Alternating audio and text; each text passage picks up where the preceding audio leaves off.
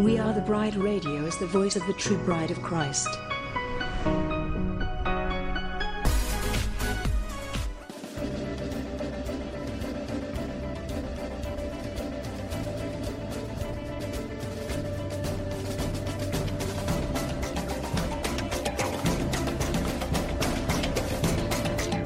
WATB Radio seeks to inform and engage the bride of Christ to stand up and take your place in the army and the kingdom.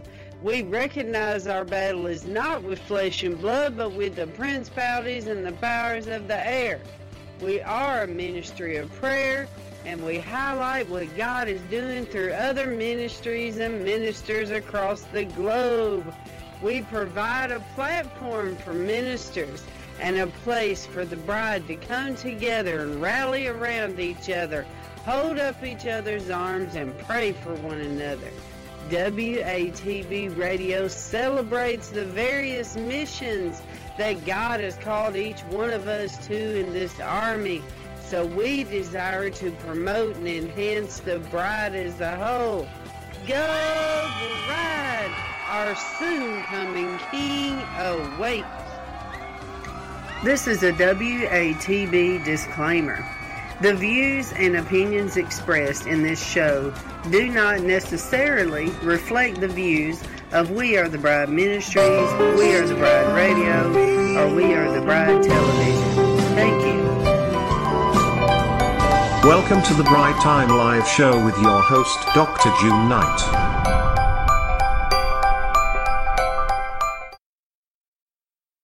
Tell us your name and the name of your ministry and where you're located. Okay. I'm Bishop James D.Holloway of St. Louis, Missouri. All right. Solomon's Temple Church. Yeah. We're central in Midtown. We're in Midtown, and we have a wonderful ministry. We help people, and we just love souls. As a matter of fact, the whole theme is all about souls. Oh, that's awesome. Now, when you say that you're involved in your community, what do y'all do? Well, we feed people every Friday. We've been doing it for years, and I've been in ministry over 40-some years. So we feed people, we feed families. On Christmas, we feed them, we clothe them, we give toys. And so this is something we do on a regular basis, and we love our community, and our community love us. Well, so you said you've been in this over 40 years. Yes. Now, I'm going to pull off of your wisdom a little bit here for a minute.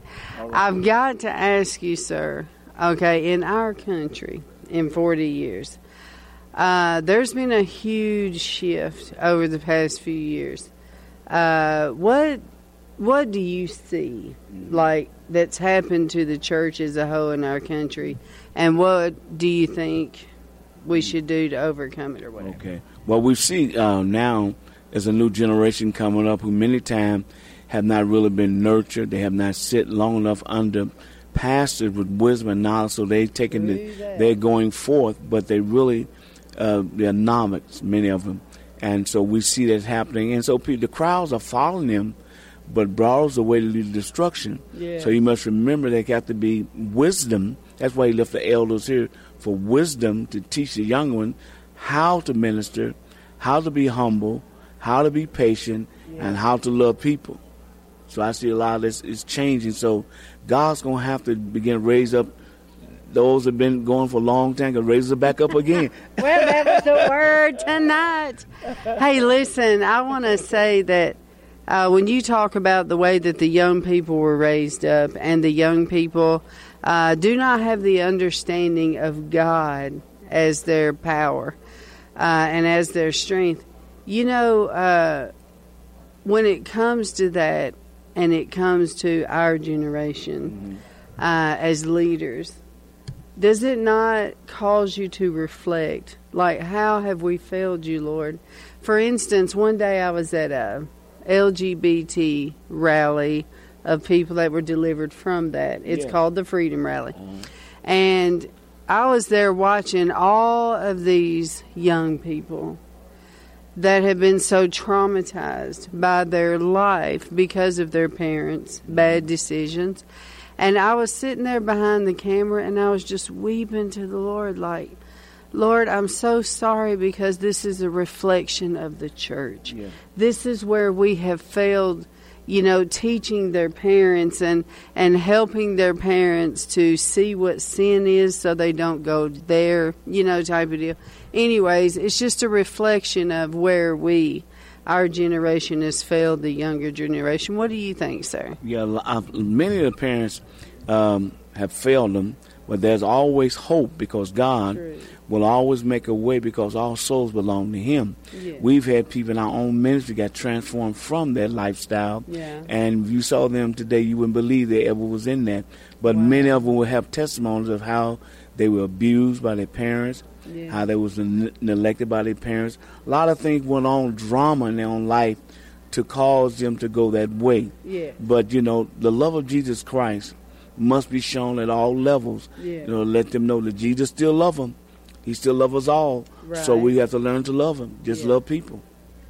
Right. So if you could talk to America today, what advice, after your 40 years of serving in the ministry, and we have many ministers from across the country that watch this, what would you say to them? Would it be a correction like she did tonight, or an encouragement, or what? What would you say? Well, I would say to America, because it's a great country. In God we trust. Yeah. And you never get away from that no matter what we do.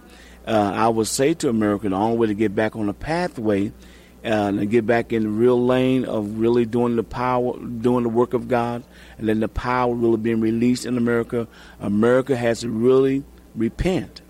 America needs to repent of its sins, of things we've done, things we know we're doing.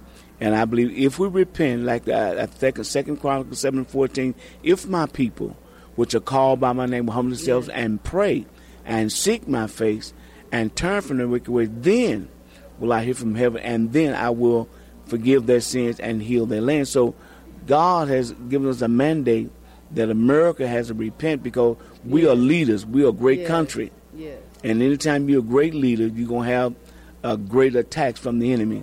From within.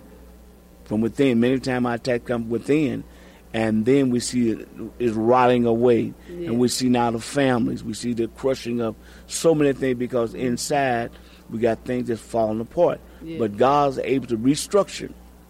If we would come to Him and say, Lord, we have sinned, forgive us, and God will have mercy on us. Well, how do we do that, though? I mean, do we, as ministers of churches, do they do that with their church, or is it like an individual thing, or do we need to do this from the president down, or what? What do you think? Well, the leaders always start with the leaders. Okay. So I would say from the president on down, and every main church should be able to realize how important it is for all leaders to really get in prayer and begin to seek the face of God and encourage one another to do what's right. Yeah.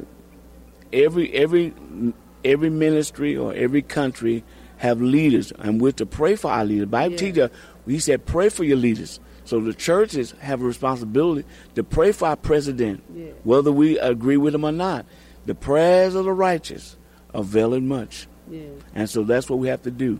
From our call the leaders' name out in prayer, all the leaders of our country, leaders of our churches, of our community, and begin to have intercessive prayer warriors that know how to really intercede day and night. Well, I really appreciate your input into that, because I don't know if you know this, but there is a great move in Washington, D.C., for repentance. I know of a gentleman, he's been working on this, I think, 7 years, to try to do a national day of repentance. And then many organizations are coming together to do it, like FRC, which is the Family Research Council. Okay. So they all, I'm telling you, from all the prayer networks that I know of, all of them are saying the same thing. Yeah. Okay? Our country, we have got to repent to God. So I'm almost so sure that the president knows this as well. So we just need to pray for the right timing, that God would, do like a synergy of the church with the president and us come together. So, sir, if you don't mind, we're going to pray for you and bless you, and bless your ministry. So let's pray. Lord, we just thank you so much for this gentleman, Lord. We thank you for all the 40 years that he has sowed into the kingdom, Lord. All the stories that he has to tell, I imagine.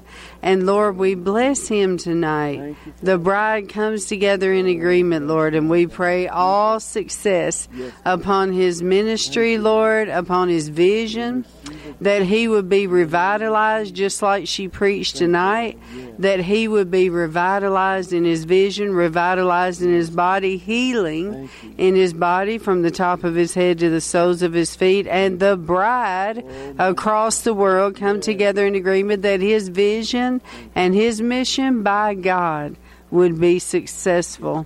In Jesus' name, amen. Now listen, tell them how they can find out about where your church is, or find out more about you. Okay. Well, you can always, we located at 5569 Page in St. Louis, Missouri. And we centrally located, so everybody know about Solomon's Temple Church. If you always could write us, Solomon's Temple, 5569 Page, St. Louis, Missouri, 63112. Or you could call us, area code 314-361-4460. You can get us on Facebook. You can get us even on streaming. Amen. So we are available to our community and to our society, to social media. So that's how you get a hold of us. We'd be more than glad and welcome you to come to St. Louis, amen, and fellowship with us. And we're looking for new friends. God bless you. Well, I want to ask you one other thing. A lot of these people watching as well are intercessors, okay? So what is the biggest stronghold that you have to battle in your region that they can come in agreement with you about? Okay. Well, the biggest problem, stronghold right now is dealing with killing. As you know, St. Louis has become one of the capitals of murders. And so we are really praying, interceding. So I would love for intercede to pray that God will arrest the killing demon. It's a stronghold, but I believe as we pray, God will arrest that spirit, and God will give peace to our city. So I encourage you, intercessors, thank you for your prayers. Thank you for your concern, but call our name out. Call St. Louis' name out before the Lord, and I believe that God can arrest the enemy of the strong man. Yes. Amen. Thank you so much. You have a blessed evening, sir. God bless you. God bless you. Well, first, let me ask you something, if you don't mind staying just a minute. Sure. What was the greatest thing that you heard from her tonight? What was the thing that stuck out to you the most? Well, I think the most important thing I heard tonight was sharing with us how God is about to still raise up people. They're not forgotten because of their age, and how that those of the age are going to also be able to work with the young ones coming up. Yeah. I thought that was excellent because there's a generational gap. But through the love of Jesus Christ and the power of God's word, we can all dance together, young and old alike. And if we do it right, we're going to really be a force against the spirit of darkness. Gotcha. Amen. God well, bless thank you. you so God much. bless you. God Thank bless you. you. God bless you, man. All right, Brad. Well, we've got to go because they've got to shut the convention center down. We will be back tomorrow with more interviews. God bless you. God bless you. God bless you, God bless- sir. Thank you. Lord, that was wonderful. Yeah. Thank you. We can